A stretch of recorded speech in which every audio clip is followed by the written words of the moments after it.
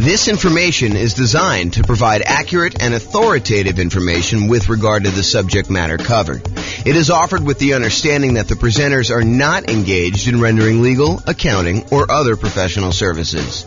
If legal advice or other expert advice is required, the services of a competent professional should be sought. Welcome to the Ventura Real Estate Investing and Real Estate Financial Planning Podcast.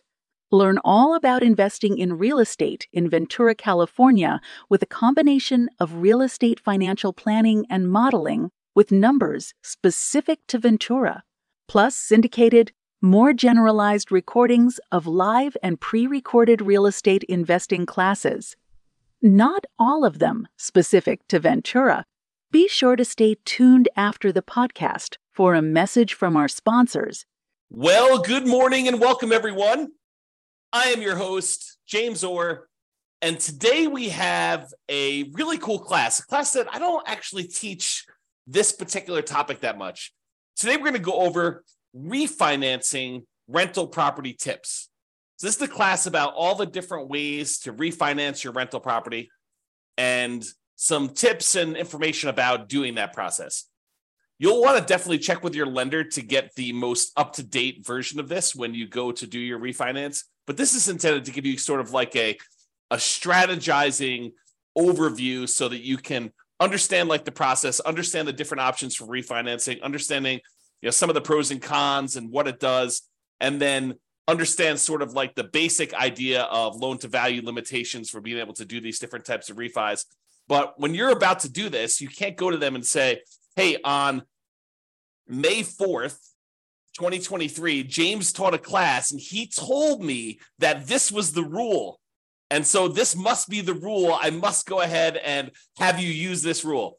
That's not how this works. You got to ask your lender and find out what the then current rules are and regulations and how you do it and costs and limitations and all that other stuff. So let's jump right into refinancing rental property tips and we will kind of go over this. So there are, in my mind, 4 different types of refinancing. And the ones that you probably are most familiar with is the concept of a cash out refinance where you're pulling money out of the deal, or a rate and term refinance where you are refinancing the loan because interest rates have dropped, but you're not trying to pull any money out, maybe just the tiniest bit, but you're not trying to pull any money out and you're trying to either extend the term of the loan. Maybe you paid off the loan over 12 years, you have 18 years left on a 30-year loan, and by doing a rate and term refinance, you could reset that clock all the way back out to 30, which would significantly lower your payment. And in a lot of cases, you do that because the interest rates have gone down and you want to get a lower payment for those 2 reasons. Number 1, the interest rate has dropped and so your payment's going to be lower. And number 2, you've extended the term out again on a now lower balance, and so that lowers the payment too. So the 2 that you're probably most familiar with is this idea of cash out refinance, and then also the rate and term refinance. You're refinancing the rate of the loan and the term of the loan, the length of the loan, okay? Now, there's 2 other ones that you may not be as familiar with. The cash in refinance. Sometimes when we go to refinance a property, we will actually put money into the deal in order to achieve a certain result that we're looking to do, okay? And similarly, recasting a loan. Sometimes we want to pay a lump sum in order to have the lender recalculate the payment for the same target payoff date, okay? So if you think about this, what is recasting? Recasting is you have a loan and all of a sudden you come into some money. You come into $50,000 and you're like, whoa, I got this $50,000. I owe $250,000 on this loan. Why don't I go to the bank and say, hey, I'd like to make this $50,000 payment on this loan? What does that actually do for you? If you go to the lender and you tell them, hey, look, I want to make a $50,000 payment on the loan, what does that do? What it does is it moves the date that you will pay off the loan in. Instead of you actually reducing your monthly payment and improving cash flow, all it does is it determines how much faster you will end up paying off the loan. You're basically saying, hey, look, if I had 20 years left on this loan, now by paying $50,000, you may only have 11 years left on the loan.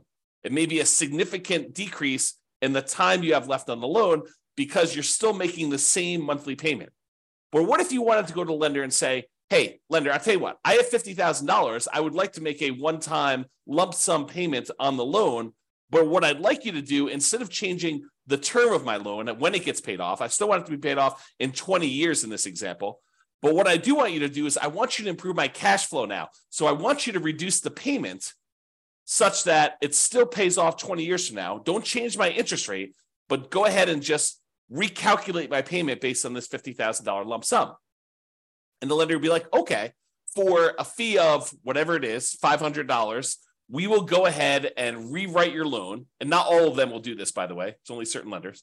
But we will go ahead and rewrite your loan and reduce your balance by $50,000 by you paying us $50,000. And we will reduce your monthly payment by that.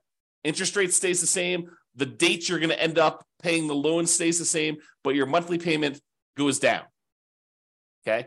And that's because you paid down some principal. So that's what recasting is.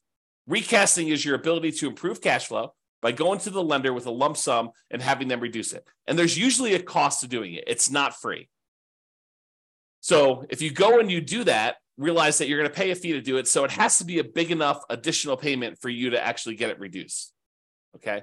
Now, the other options, the cash out refinance, what you're doing with that is you're saying, look, lender, I want to go ahead and do a brand new loan with you. I want to borrow up to a certain loan to value. We'll go over those here in a second. And I want to borrow my own equity. I want to pull cash out and I will pay you interest for having access to my own equity. It does change the interest rate. So if you had a really great interest rate, doing a cash out refinance could hurt you. It could end up being more negative cash flow or a higher monthly payment by changing the interest rate from the low one you used to have to now doing a cash out refinance, and it raises the interest rate. And there's usually a small premium on the interest rate for doing cash out refinance. There's a small penalty, small risk premium that the lender wants to charge you in order to do a cash out refinance. The alternative to doing a cash out refinance, when you have a really good underlying loan on the property, you have a really good loan on the property at this low interest rate that you got, 2 or 3 or 4 or 5 years ago, is you can go and get a home equity line of credit on an investment property, and you could pull cash out, leave the existing loan in place, and have that second mortgage, the home equity line of credit, in second position, in order to have, a way to access the equity in the property. And you'll have a higher interest rate on that second mortgage, and it'll probably be variable in a lot of cases. And so you'll be able to do that, but you won't get rid of that really nice first mortgage you have on the property with a low interest rate. Okay. Now, that's the cash out refinance. What about a cash in refinance? Well, let's say you bought a nomad property and you had 5% down, and you bought that property, and you were living in the property for a while, and you decided, hey, this is a good deal, but I want to move out of the property, and you move into something else. Now you've the property value has gone up a little bit. You paid down the loan a little bit, and let's say you owe, I don't know, like you owe 82% of the value of the property now. You started off with 5% down, and now it's increased so that you have 18% equity, 82% loan to value. Well, let's say you wanted to do a refinance because the interest rates have changed, and you'd like to be able to change the interest rate on your loan. They've improved enough where you want to go and do this, but you're not quite at 20% PMI. You're not quite at 20% loan to value, and if you're less than 20% loan to value, you may have private mortgage insurance in your property. And so you may choose to voluntarily put more money into the deal, put cash in when you refinance in order to get a more appropriate loan to value, a slightly better interest rate, and maybe even eliminate PMI. Another example is, let's say you have 23% equity in the property. And if you put 2% more down, you get over the threshold of being at 75% loan to value or 25% down, which improves the interest rate you're going to get on the loan. So not only are you borrowing less because you put 2% more in, but also your interest rate has improved, because going from that 23% equity position to 25% equity position gets you over a threshold where the interest rate actually improves on that loan. And so you do that. And so that's an example of cash in refinance, and why in some cases, even though a lot of times we're trying to optimize the minimal amount of money we have in a deal, sometimes we will voluntarily put more into a deal because it is advantageous for us to do so in certain situations. So you need to really take that into account. Okay. So we talked about cash out refinances where you pull out money. interest rate changes, you're kind of borrowing your own equity, you're starting to make interest payments on the equity that you have. Cash in refinance, you're adding money when you do a rate and term, not rate and term. You're adding money when you do I guess it is a rate and term, but you're adding money when you go ahead and refinance the loan. You're changing the interest rate. You're changing the term of the loan. Sometimes that improves your loan to value. Sometimes it gives you a better interest rate. Sometimes it gets rid of PMI if you were less than 20%, kind of have an equity in the property.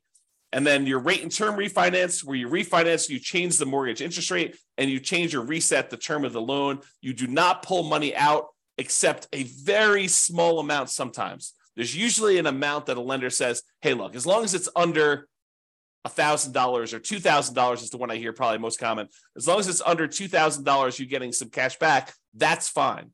But if it's more than $2,000, that's considered cash out refinance, and it's not considered a rate and term refinance, okay? So you can pull a little tiny bit of money out, so you're not having to do that when you're doing the rate and term. And then finally, that idea of recasting, where you pay a lump sum in to have the lender recalculate your payment for the same target payoff date. The interest rate tends to stay the same for this. Okay, so those are the 4 types of refinancing that we covered. When you do a refinance, it is very likely that they will require a new appraisal. And I think that is an increased likelihood for cash out refinancing.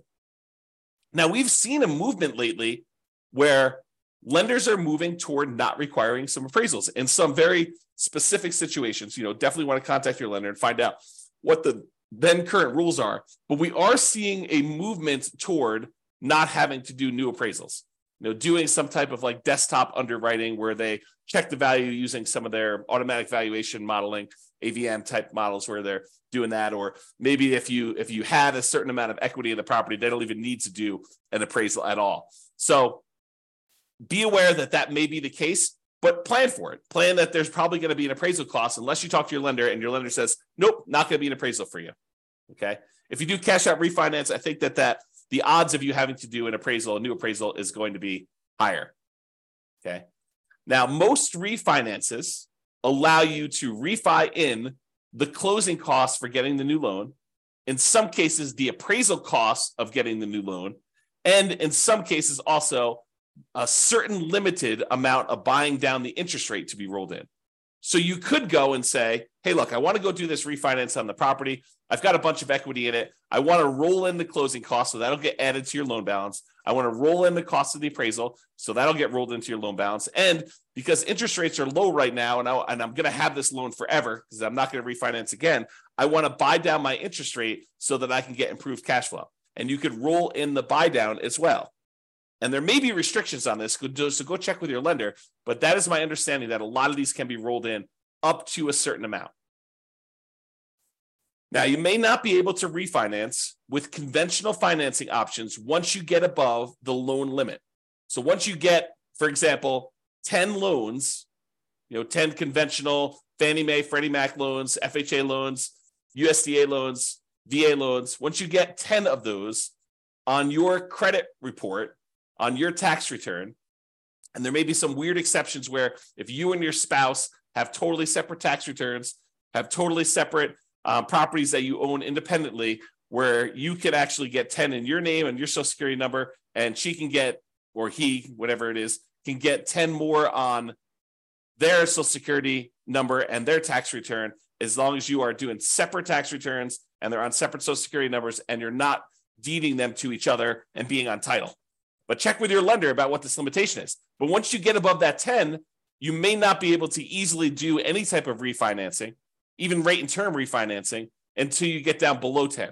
So you may need to pay off a property temporarily, get down to 9, do whatever you need to do, then actually refinance or do whatever you need to do for that last one to get back up to 10. So it starts becoming this kind of like much more complicated game of chess where there's pressure on different things you need to move around and be strategic about stuff.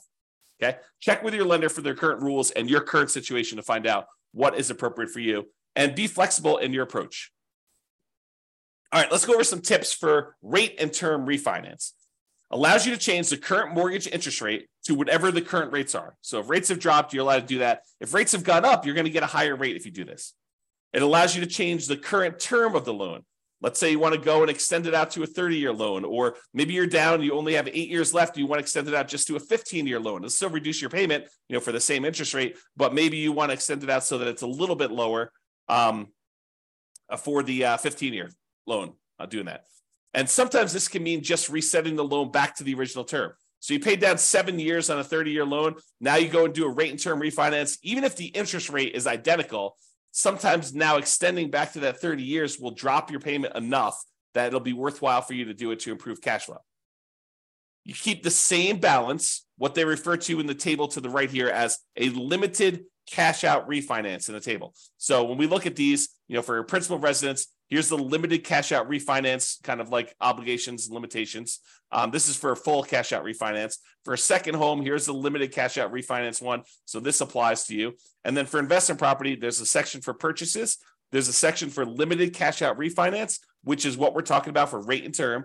Or there's a section for cash out refinance, which we'll cover here in a second. Okay. So Fannie Mae, Rocket Mortgage says this about limited cash out refinance. Fannie Mae governs the functions of cash out refinances. With a limited cash out refinance, you could pocket $2,000 or 2% of the new loan balance, whichever is less. Okay. However, the new loan balance will be higher than the original because of the funds dispersed and any closing costs not paid upfront. So that's from Rocket Mortgage, and it just describes that you can go up to, according to them, $2,000 out of pocket, or you can pocket $2,000. You can get cash out of the deal, or 2%, whichever is less, 2% of the new loan balance. Okay, so realize if you have a relatively low balance, you may be limited by the balance of the loan, or $2,000, whichever is going to be lower. So let's talk about the maximum loan to value. So investment property, if you're doing this limited cash out refinance of 1 to 4 units, anything more than 4 units, 5 units and up is considered commercial property. And those are different rules completely.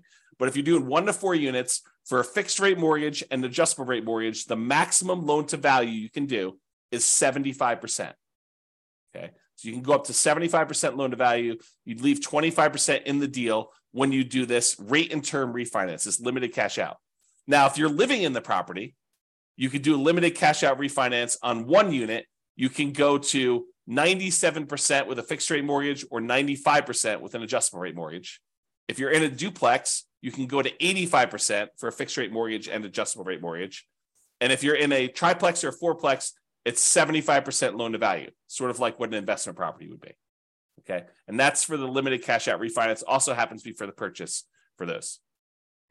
If you have a second home, if you're doing a rate and term refi and you have 1 unit, which you can't do multiple units with those, then the maximum amount you can go with those is 90% loan to value for both fixed rate mortgages and adjustable rate mortgages. So you have to leave 10% in the deal on your second homes.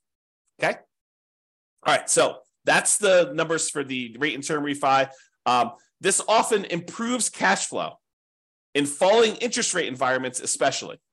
So when you have 2 things working for you, you paid down the loan a little bit, and so you have less that you owe, and you have less left in terms of duration left on your loan.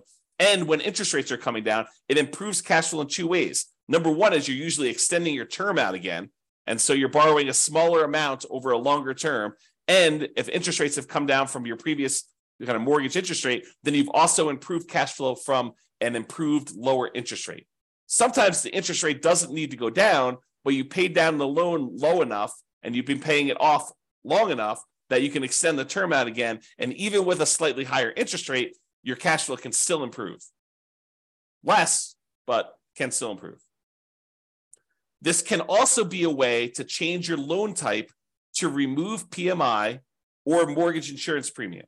So with FHA loans, the private mortgage insurance with most of them, there's some exceptions, but most of them when you're putting 3.5%, I'll say all of them when you're putting 3.5% down, they have PMI forever. The PMI, the mortgage insurance premium you pay on that loan never goes away.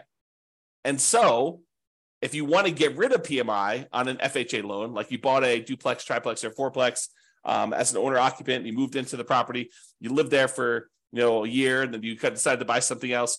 And now you've waited long enough and you've got some equity built up in the property. Well, now you can go ahead and refinance out this cash out. You can do a limited cash out refinance, 1 to 4 units. Once you have 75% loan to value, and you can get rid of the PMI from the FHA loan.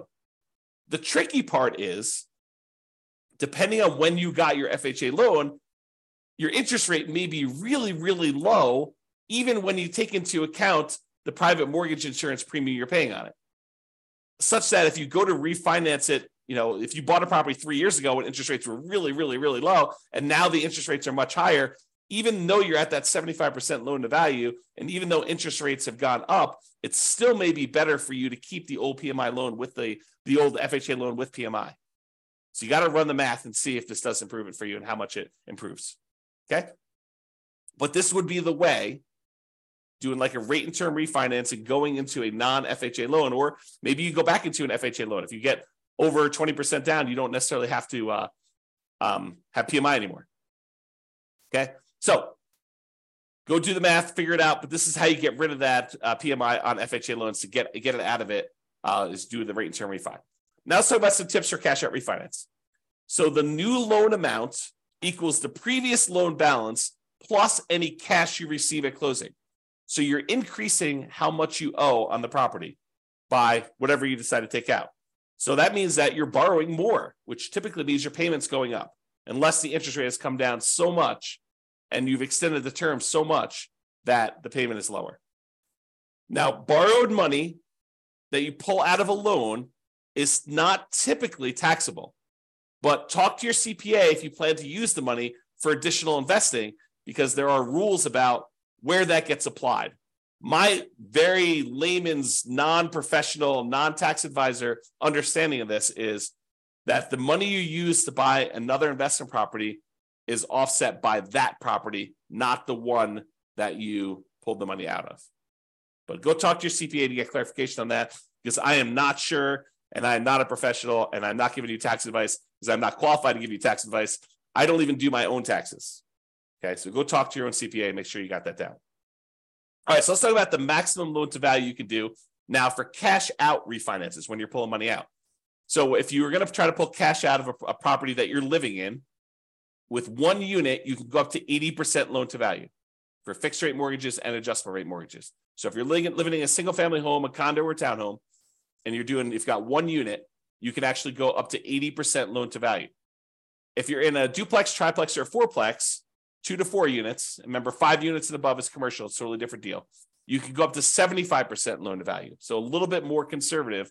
They will only allow you to go up to 75% loan to value. You have to keep 25% equity in the deal if you're going to do a cash out refinance. And those numbers are different than when you do the rate and term. Okay. Second homes, when you're doing a cash out refinance, it's still 75% loan to value. Okay. You have to be 75% loan to value to do cash out for those. Then if you're doing investment property, you're doing a cash out refinance with one unit, a single family home, condo or townhome, with one unit, it's 75% loan to value. If you're talking about a duplex, triplex, or fourplex, and you want to pull cash out of that, they only allow you to go to 70% loan to value. So even more conservative. They want you to keep 30% equity in the deal when you do this. So really, to kind of summarize it, you're probably 75% loan to value, no matter what you're doing, unless you're doing a single family home where you're living in the property, then you can go to 80%. Or when you're doing your 2 units, 3 units, or 4 units, triplex, duplex, triplex, or fourplex with an investment property, it's more conservative. It's 70% loan to value. Okay. Now, this type of idea, this idea of doing, cash out refinance, although you can do sort of rate and term if you borrow the money in order to buy the property and the repairs when you do your burst strategy. But most often when you're trying to do the burst strategy, a lot of times you're doing this cash out refinance model where you're pulling money out of the deal. And the ideal is to pull all of your money out of the deal and and so you have the money and you could use it to do other deals in the future. But the idea is to try to get all of your money out. And there is usually a delay. Most lenders now are requiring seasoning of the property for up to 12 months in order to do this. Now, there may be a kind of like, a custom lender, a lender that has a very specific program. Well, they will allow you to do a rate and term refinance or cash out refinance with less than 12 months. There's probably going to be a small premium on rate. And then maybe they tell you, look, you do this loan, but then, a year later, you go ahead and do a traditional rate and term refinance into a, conventional Fannie Mae, Freddie Mac sort of product where you get out of their loan. And so it may even be some type of, a balloon payment where, there's a 3-year balloon on it or a 2-year balloon on it. You got to go talk to these. And I'm just making this up. I don't know of any that are doing this, but what tends to happen is you find a need in the marketplace and these kind of custom lenders come in and they fill the hole with a custom loan product. And they kind of cater to a certain need that they're seeing in the marketplace. And they a lot of times charge a small premium for that. And they get their premium, being able to cater to those guys. So if you want to do this with more traditional Fannie Mae, Freddie Mac, definitely talk to your normal mortgage broker and find out what the rules are. If you want to try to find one of these more alternative ones, you're more likely to find those guys advertising to like a real estate investor club or group. Okay. All right. So those are the tips for cash out refinance. Owner occupant refi. So if you're living in a property and you go, let's say you've been living in a property for 14 months, you've been doing the nomad strategy and you're about to move out and you're like, rates have come down or equity has grown so much that I think I can get rid of PMI. What I'd like to do is I'd like to do a refinance using an owner occupant loan while I'm there before I move out of the property. I'll just move out as soon as I'm done doing the refinance. Oh, no. When you go and you do an owner-occupant refi, in most cases, the lender is going to require that you sign another piece of paper that says, I will remain in the property for another year. And if you don't do that, it's called loan fraud. This could be a version of like equity stripping, where you have a bunch of equity in a property as an owner-occupant, you do a refi, you max out the loan you can get on it, you pull all of the equity out of the property, then you kind of like leave the property. Maybe you keep it. Maybe you just abandon it. And you kind of say, look, this was cheaper than paying a real estate agent. I only have to leave 5% in the deal. Look at the numbers there for doing a, limited cash out refinance, or I guess your cash out refinance will be higher, but you could do a limited cash out refinance and get up to 95% and just abandon the property. I don't know. Anyway, I digress. So you cannot just go ahead and do a refi and then immediately move out. Now, if you want to try to do that, talk to the lender and see if the lender will, if they have a loan program or if they're going to require you to stay in the property for another year. Some of them may not, but that's what I've seen. I've seen that they require you to stay in the property for another year. So check with your lender if you plan to refi and then move out before a year is up. They may have rules about that. If you're being transferred for work or there's some type of significant life event, I think there are some exceptions. You and your wife, you and your spouse get married. When you were engaged, now you're getting married. Maybe that's a significant life event where you're combining households and you can move out before the year's up. Maybe you're getting divorced and you're going to move out and you're going to, keep the house or do whatever you're going to do with that. Maybe you got transferred to a different job. Maybe you're having a baby. All of these might be considered significant enough life events where they can make an exception to that 1-year rule. But you can't just arbitrarily say, the next day after I do my owner occupant refi, I'm moving out. They don't like that. They consider it loan fraud because they consider you got those terms of the loan, the better interest rate, the lower risk loan because they thought you were going to be living in the property, and then you immediately moved out. They don't like it when you do that. All right, so in conclusion, there are several flavors of refinancing. Cash out refinance, cash in refinance, rate and term refinance, and what's the name of the other one? Oh boy, recasting. Okay, so refinancing can be a way to improve cash flow. You improve your interest rate in some cases. If the interest rates have dropped since you had the loan, you can extend your term on the loan. You had paid off a certain amount. Now you're going back out to 15 years or 30 years, or in some cases, 40 years now. You can also eliminate PMI, where, equity is increasing your property fast enough. Now you've got, your PMI is low enough. You can either request PMI get removed, or in some cases, you have to actually refinance the loan, especially with like FHA loans. Okay.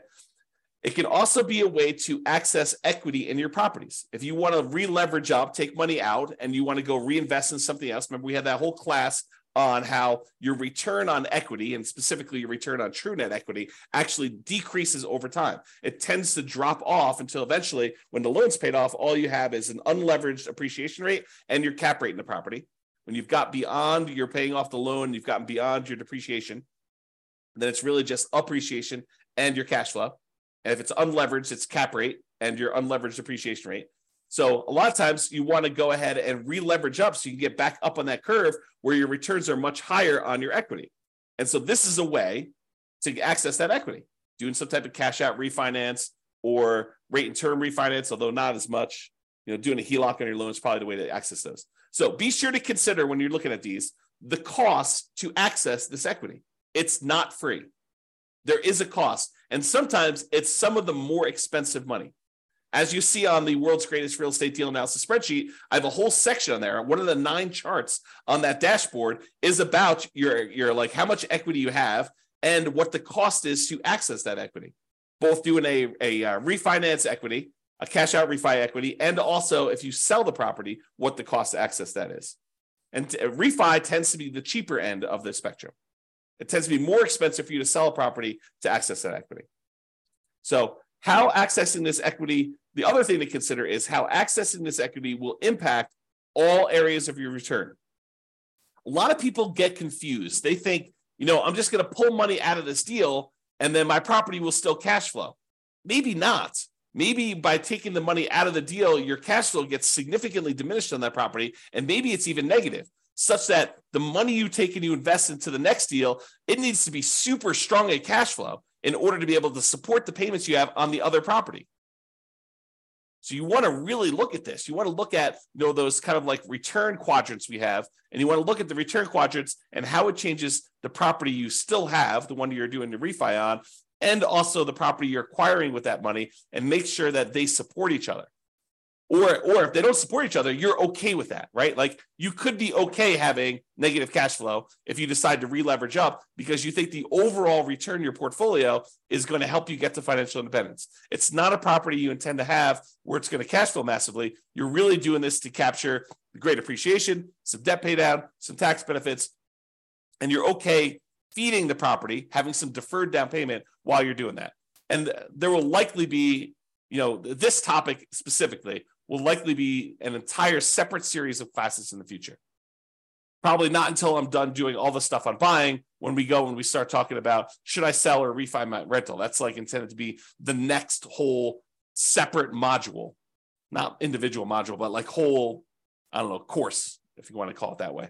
All right. But there will be those things coming. We'll talk about those in the future. All right. That's all I got for you. Hope you enjoyed this class. Hope it was helpful for you, learning about all the different ways to kind of refinance and some tips for doing that. Again, talk to your lender and get the advice you need if you're planning on doing this. This has been James Orr. Hope you have a great day, everybody. Bye-bye for now. With home prices up, mortgage interest rates up, and rents up, but not quite enough to counteract the higher prices and interest rates, cash flow on rental properties in Ventura is harder than ever. Book a call with the Real Estate Financial Planner to apply our proprietary 88 strategies to improve cash flow on your rentals. See the show notes for a link to schedule your call and improve your cash flow today.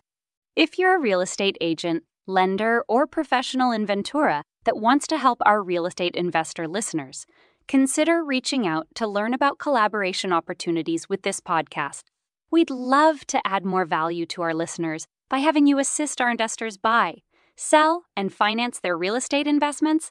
See the show notes to schedule a call to discuss collaboration opportunities